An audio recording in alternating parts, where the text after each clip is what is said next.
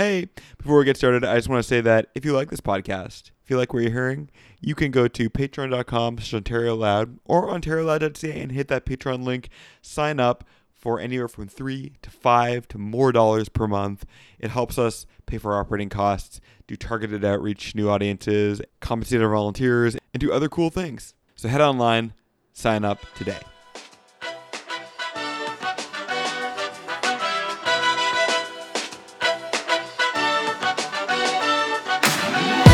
Welcome to Ontario Loud, podcast about politics, public policy, and current affairs, hosted by recovering political and policy staff right here in Ontario.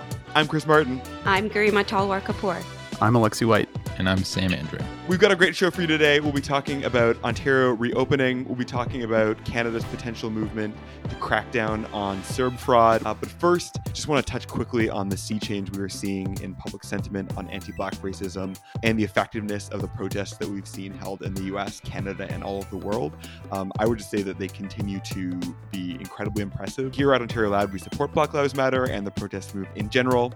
We had previously committed to send our June Patreon support to an anti-Black racism cause and do use this money to pay our operating expenses. But this month we're going to pay these out of pocket and add our support to Food Share Toronto, who are providing boxes to everyone who sort of reported as being food secure and needing to self-isolate after participating in the Not Another Black Life protest. I just want to say that this protest organized by Not Another Black Life, which was organized to draw attention to these suspicious circumstances around Regis Korchinski-Paquette's death, did a wildly impressive job. They secured thousands of masks, buses for those with disabilities, legal and public health advice was distributed widely for all those who attended.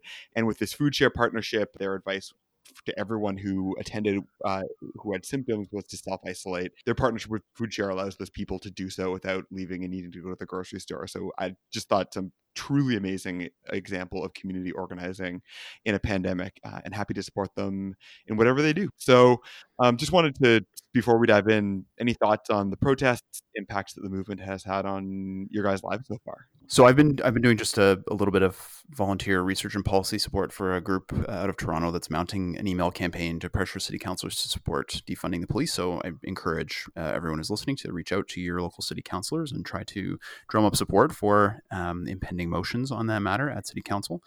And through that process, it's just been really interesting to learn a lot more about police funding in Toronto, how it compares to other places.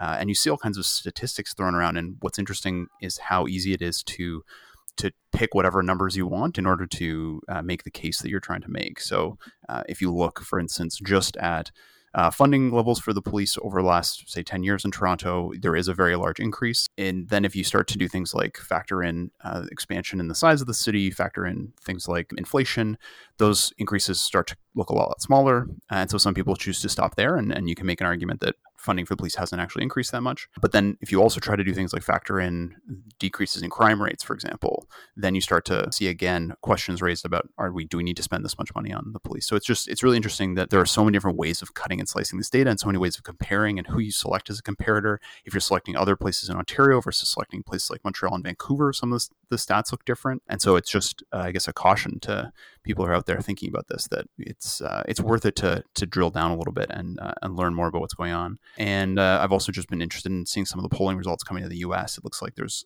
huge support for some of what I would consider to be very minor reforms, which is good. So banning chokeholds and things like that.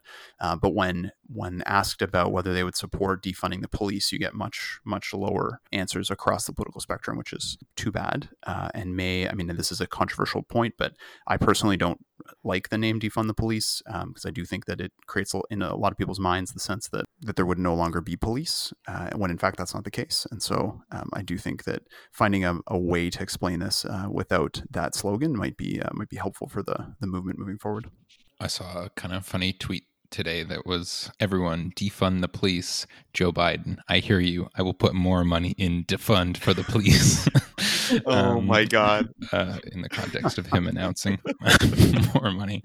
I've been doing a lot of my own kind of reflection, listening, donating, thinking about the work that I do professionally at Ryerson in the context of anti-Black racism and white supremacy. I guess one of the initiatives that I wanted to mention that we support at Ryerson, I've been involved with for a bit, is the Coalition for Alternatives to Streaming in Education, also known as CASE. It was sort of born out of a movement in Toronto's Black community, though has grown and has a steering committee that is made up of a bunch of different marginalized communities impacted by systemic racism in our K-12 education system. Many of our listeners have heard us talk a lot about that system before, given some of our backgrounds, but maybe just worth pointing out quickly, in Toronto, 53% of Black students are in academic courses compared to 81% of white students and 80% of other racialized students, so huge disparity.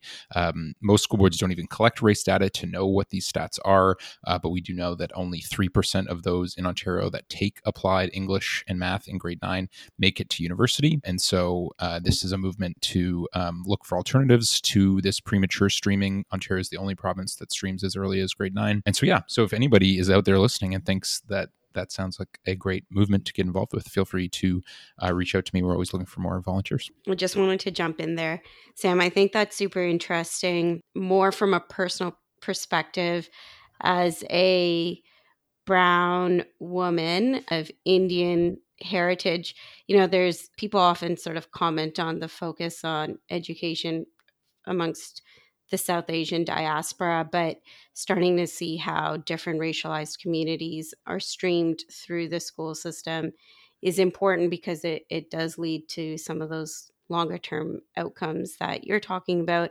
And we've been seeing for decades. Unfortunately, these phenomenon aren't new. And I think that what this moment has really started to unearth is, especially amongst other racialized communities, is the extent to which anti-Black racism does exist in other racialized communities. And so this isn't to say that people of color don't experience racism. It's just at this moment, lots of people are calling out the racism that does exist within their own communities. And I think this is really integral, especially in a community like Toronto, where the idea of multiculturalism and diversity is so rampant, but also in people really starting to understand that the ways in which people are treated through various systems and their outcomes differ. And so that it's not a Black versus white issue, which is something that I think many people have thought was the case before. And, this perhaps for many people isn't a new revelation, but I do think in the common discourse, it's becoming something that people are more willing to talk about.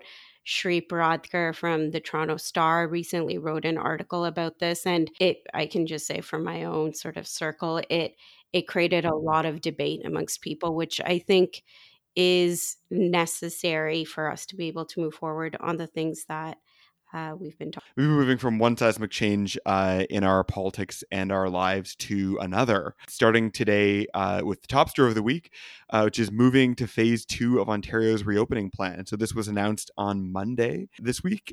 As of when you're listening to this pod, Friday, June 12th, some areas of the province will be moving to phase 2 and reopening.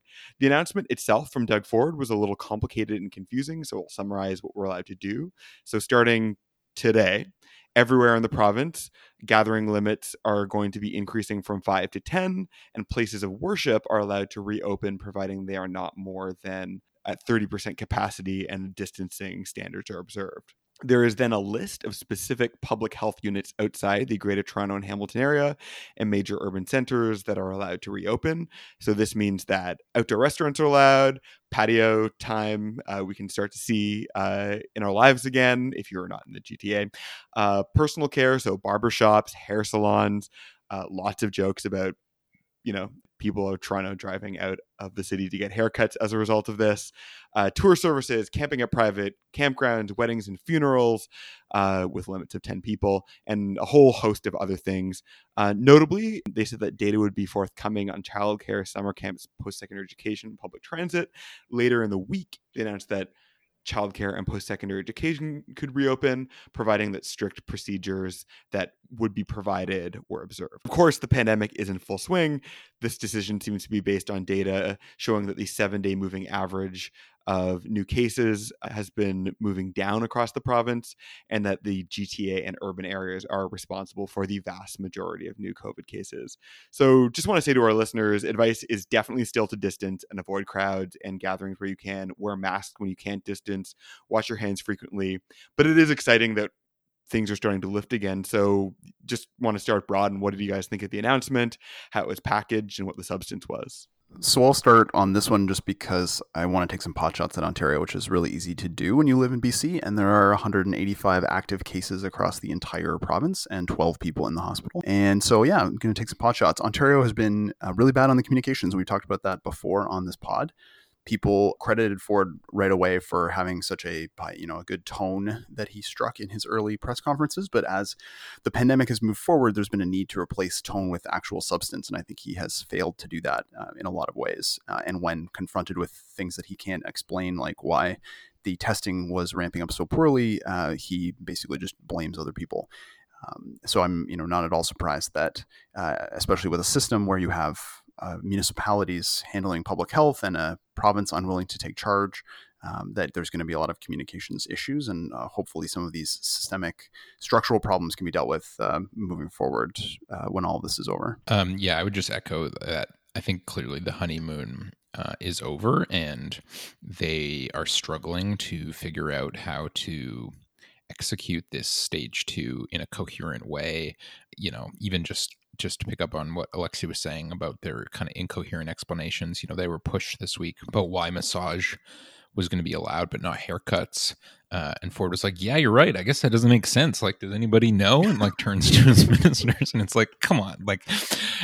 And so I think the results are bearing themselves out on that. I think in particular, the actions they took this week on childcare were particularly egregious. The giving 3 days notice to open up childcare centers when centers said for months that they would need more time than that, and that they would be a critical part of the stage 2 reopening, in the sense that all these employees that need to go to work now, who work in these stage 2 businesses, need somewhere to send their kids. And to not even include it in the stage 2 announcement was 1 day later.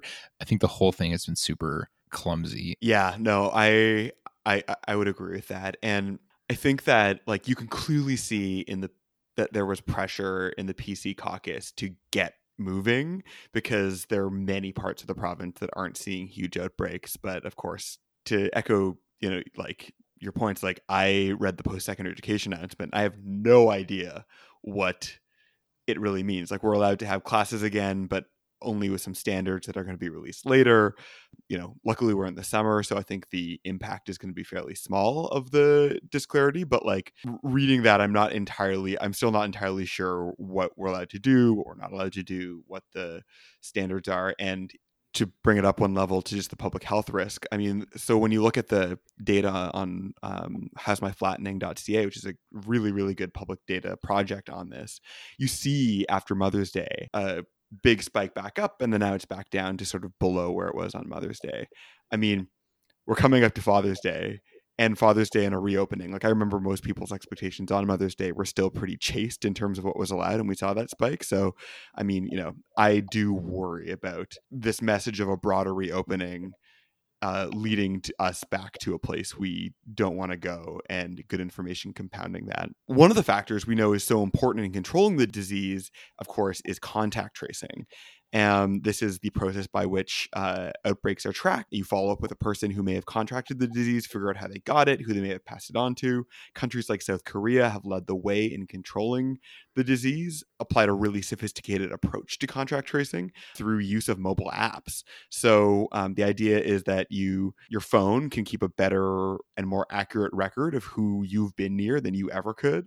And so it's a potentially good tool for the work of contact tracing, rather than having a person call up and ask you, okay, who have you spent time with? Who have you passed on the street? Where do you live? It just works better. However, data and privacy experts warn that the kind of data that contact tracing apps capture, namely who you've been spending your time with and where you've been, is highly sensitive and could be used for all kinds of really terrifying purposes. So it's a potentially a good tool for fighting the pandemic, but it's also a dangerous tool. So Sam, our very own Sam Andry, has just helped publish a report on this through the Ryerson Leadership Lab. So Sam, I'm wondering, since you are the expert in the room on this really timely topic, if you could tell us a little bit about what you think the Canadian government should be considering and what the right balance between public health and privacy should be. Thanks, Chris, for that shameless plug. But I do think it's an excellent question. I think really relevant for Ontario, who all indications are is actively considering rolling out a contact tracing app soon. And I think given, as you sort of mentioned, the Ford government has already shared the personal information of COVID-19 positive cases with the police and has frankly still not answered questions about the conditions under which that information is being shared. I think the concerns about privacy and security are not unfounded and really concerning in Ontario. So as you mentioned, we did a survey a few weeks ago of Canadians, and it showed a majority of Canadians would support making these apps mandatory to go to work or to take public transit. And I think those results speak to how Canadians are maybe ready to accept some sacrifices to their privacy to return back to whatever normal we can get. But I do think, privacy doesn't need to be a zero-sum option. It can be balanced with public health. And we sort of lay out a bunch of technical recommendations in our report that I won't sort of get into too much here. But basically, the app doesn't need to collect location data to be useful. It can use Bluetooth technology that can pick up contacts without collecting sensitive location information. And it also doesn't need to require that the data be uploaded to a server, which is one of the key ways that data can be leaked or misused by, say, law enforcement. You can keep all the contact information on individual devices and just download who is positive for COVID-19 using a secure ID, which also is privacy preserving. So these tools aren't perfect. There would still be privacy and security risks regardless of the design, but there are ways to minimize the risks that we hope governments are taking into consideration. And then I think just the last thing I would want to say is even if you build it perfectly, you have to build public trust in these apps because people adopting them is what makes them effective. If a minority of people are using them, then it's not picking up most contacts. And so that can be done through transparently procuring them, independently reviewing them through privacy commissioners or other security experts, enforcement of keeping them voluntary. There's a temptation of some employers or some landlords to make them mandatory, even if people don't have access to smartphones, for example. So that's important and sort of ongoing oversight of the effectiveness of this technology, because it's kind of questionable given other jurisdictions' experience, whether it's even that helpful in the COVID-19 context. So if you want to check it out, the report is called The Race to Trace. But I do think it's an opportunity for Canada to sort of set a bar for privacy and security preserving technology if they want to go down this road. And I hope that they do. Groom Alexi, are you convinced by the would you download an app on your phone that potentially gave the government information about who you've talked to and where you've been if it had all that kind of stuff? I mean, that information is already collected by more companies than I can possibly count. So I guess, I'm definitely in favor of more privacy. I guess what always baffles me about these conversations is how willing we are to allow corporations who have a history of actually losing our data because of poor cybersecurity practices to collect things about us. And then, it was like last year, a couple of years ago, Stats Canada asks to be able to collect some basic bank records, which banks have and have had leaks of. And suddenly it's, oh my God, the government's going to have this information about me. That just can't possibly happen, even though the government has a stronger track record of actually being able to keep your data secure. So it feels like we are so willing to trust corporations to manipulate us, to sell things to us. But if the government wants to collect data, then that seems to be one step too far. So to me, I just don't understand the disconnect in our society and our culture around data. So I would just wish there was a level playing field about privacy for everyone. Yeah, I totally agree with that. I guess the only thing I will say, and we should, of course, trust corporations far less, and there should be better data rules and regulations around what they can and can't do. But I do think like state surveillance and state misuse of data, especially by law enforcement, takes on a different level of importance than ads and, you know what I mean? Like, the typical corporate use. Of course, the corporations leak it and then it can be misused by whomever. But I just mean, I get why there's a disconnect, if I guess.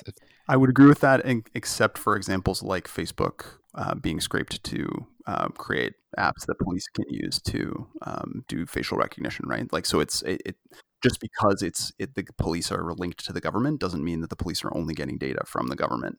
And so I feel like, so I hear you for sure, but like the StatsCan example, and there was no idea around StatsCan sharing this information with the police, and yet still it created a huge outcry. I just don't understand it.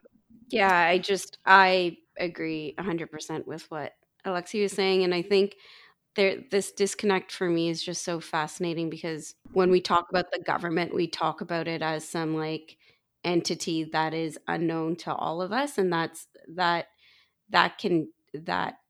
culture can change if we want it to change, and if the government's got our data, it's in essence that we have our own data, and the extent to which we use it for public good, I we just have such a weird conversation around completely mistrusting government institutions.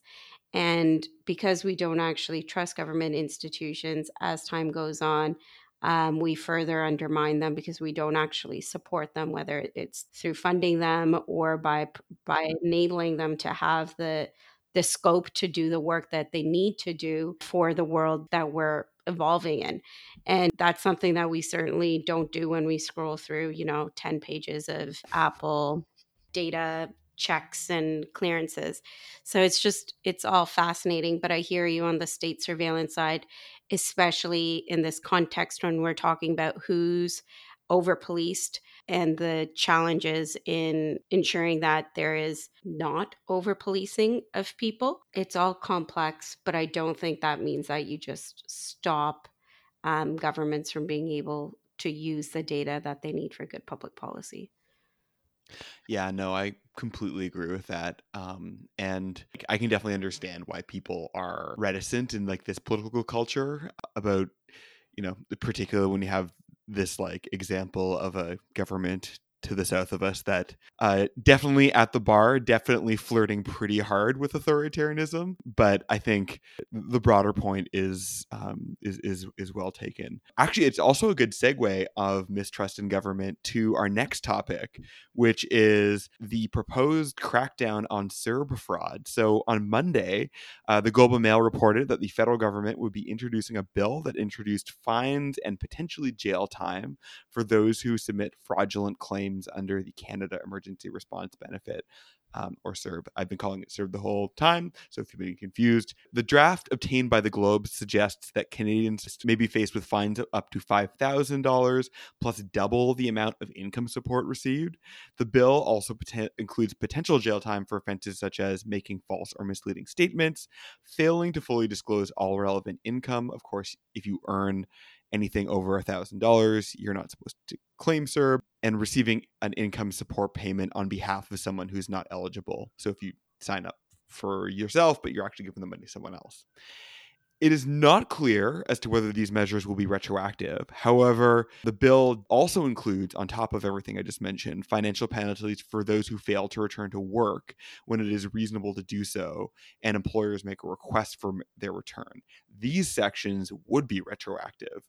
The bill did not extend CERB, which, of course, the CERB benefit is limited to $8,000 per individual or 16 weeks, meaning that many who applied in March are looking at exhausting their benefits fairly soon. In a press conference, Prime Minister Trudeau said that the intent of the bill was to crack down on a minority of criminals who used CERB inappropriately, and that the intent would be not to punish those who just made a mistake on their applications. NDP leader Jagmeet Singh said it was the wrong time to be introducing penalties. This would hurt vulnerable people. The Conservatives didn't say anything about it. So I'm just curious what we think of this move by the government.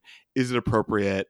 What is the balance that they're trying to strike here? And what do we think it says about their priorities? I've got a lot of thoughts about this. I think that this moment and for the past couple of months have been such a critical moment and time for transformation where we really thought, or I really thought, that this might be the time in which we really change the discourse around why people fall into poverty or may need income support from government.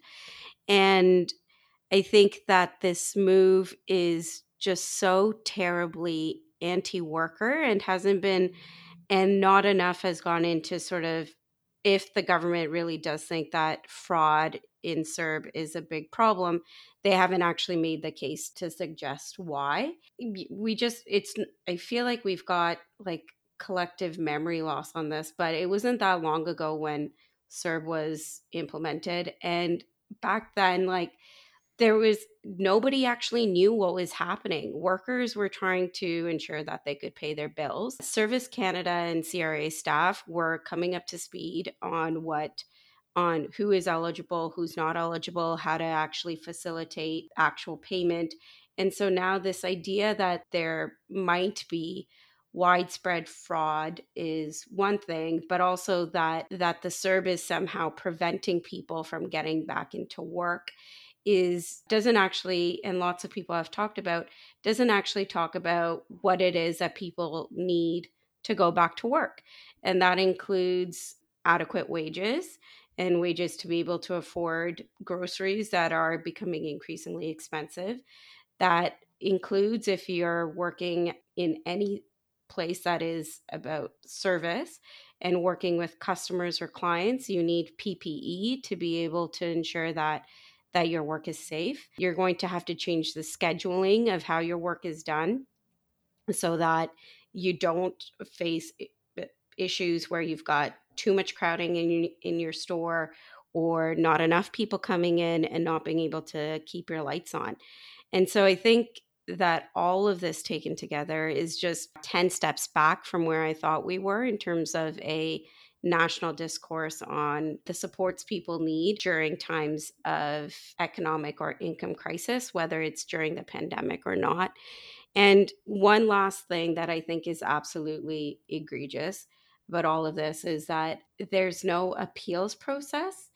And so, unlike EI, CPP, or even social assistance, where if there is a situation in which the government thinks that you're not eligible for the benefits that you have received, there's an appeals process and due process that is structured for folks to be able to, or for beneficiaries to be able to make their claim.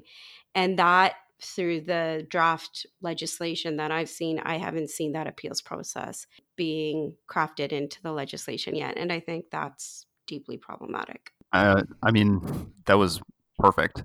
I can share some experience that I think adds a little bit to what I think might be going on here. My guess is that the federal government is not going to be doing a lot of going after people with this law. It feels much more like this is a signaling attempt, and two different signals. One signaling to people, workers, that it's like, that the government is starting to take a harder line against, I guess, what some people would consider to be largesse, but for very good reasons, as Garima has just outlined, that's bullshit.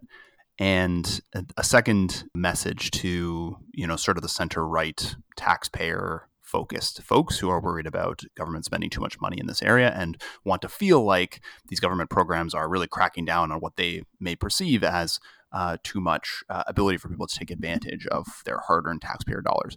And that second message is one that I totally get from the polling that I've seen. And when I was in Ministry of Community Services, we had polling of Ontarians looking at fraud, and a lot of Ontarians believe that there is substantial fraud in the social assistance system, much more than there's any evidence for. And it is difficult for governments to resist the temptation to play into that stereotype when they know that they can prop themselves up from attack by passing a law like this, and then continue to refer to that day after day after day anytime somebody raises this issue again, right? So the problem is you're trading off short-term political expediency with the long-term battle that progressive governments need to be fighting to change people's minds about these programs. And if you're a person who wants to get into a world eventually of things like basic income, you can't have a program like that without a broad amount of trust across society that the benefits outweigh any sense of people taking advantage of a program like that, right? And that is going to probably be the number one political barrier to ever getting to a place like that, or even getting to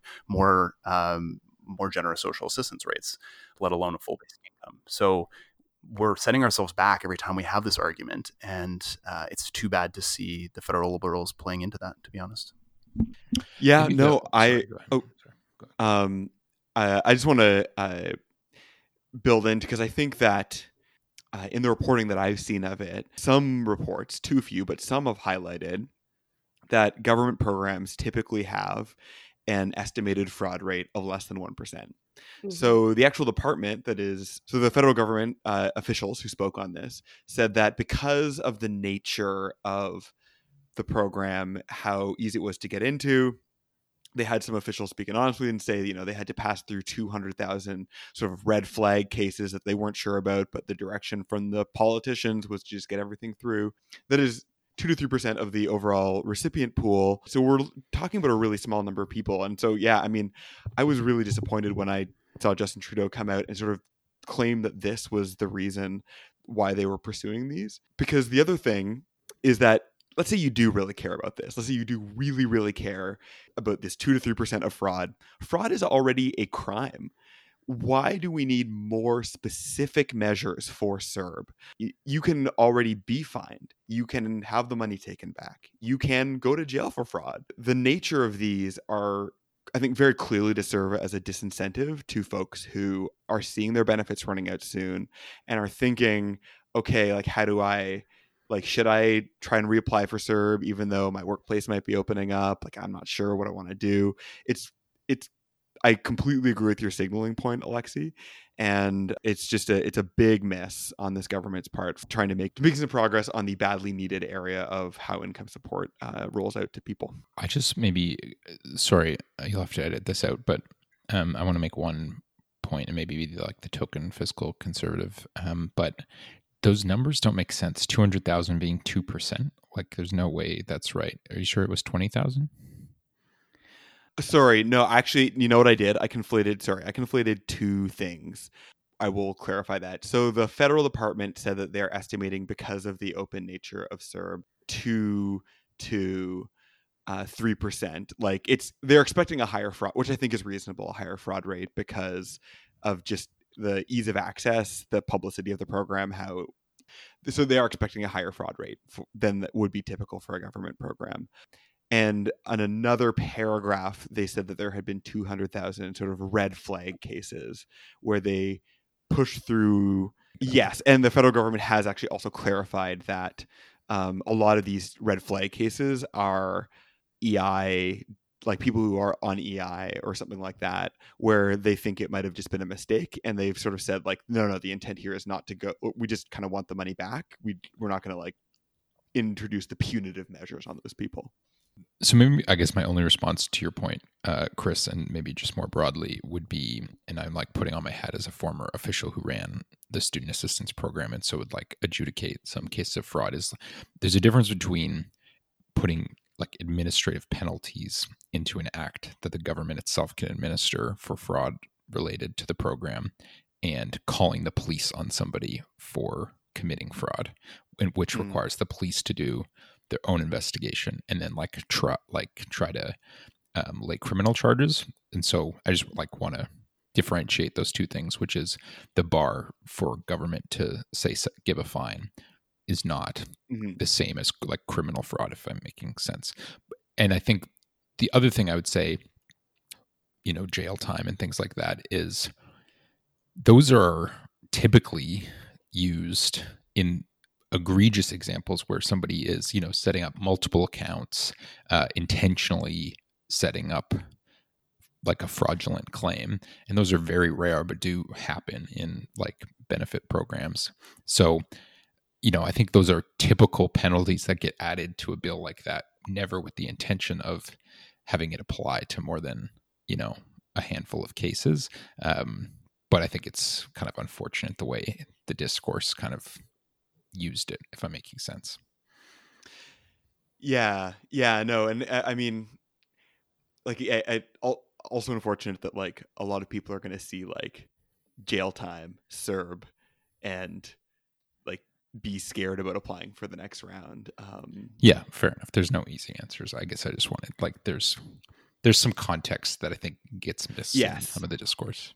Oh, absolutely. And yeah, the like, does the government setting itself up for like do they have to like want to call the police every single time that, you know, they think that somebody has gotten aid inappropriately, like, you know, administrative penalties. I think that's like really important. And Sam, you must have experienced this too, that we experienced with social assistance, which is that it's easy to say, you know, there's this kind of thing, which is a mistake, but we're going after these people, which is real fraud. And in many cases that go to tribunal, it's sort of in the eye of the beholder, and you can have a lot of room for interpretation about somebody's real intentions around some of the tougher cases. So it's much less cut and dry than it might seem. Yeah, totally. Very fair. Yeah. No. And I think on the last pod or a few pods ago on the healthcare one, we talked about like compassion fatigue, and you totally saw it with frontline workers, like adjudicating it, start to see fraud in every instance when it's just, you know, a mistake. And so these are complicated things for sure. 100% also experienced that in MCSS. And I thought, like, just to that point, it was so interesting that in the reporting on this issue, officials featured so prominently. Like, that was just like a interesting media thing. I thought, like, there were like, I think it was like the deputy, an ADM, and then some anonymous officials were in the media, which is like, and you know, after that you heard Justin Trudeau talk about it, which I thought was a weirdly interesting rollout that I think speaks to that hypothesis.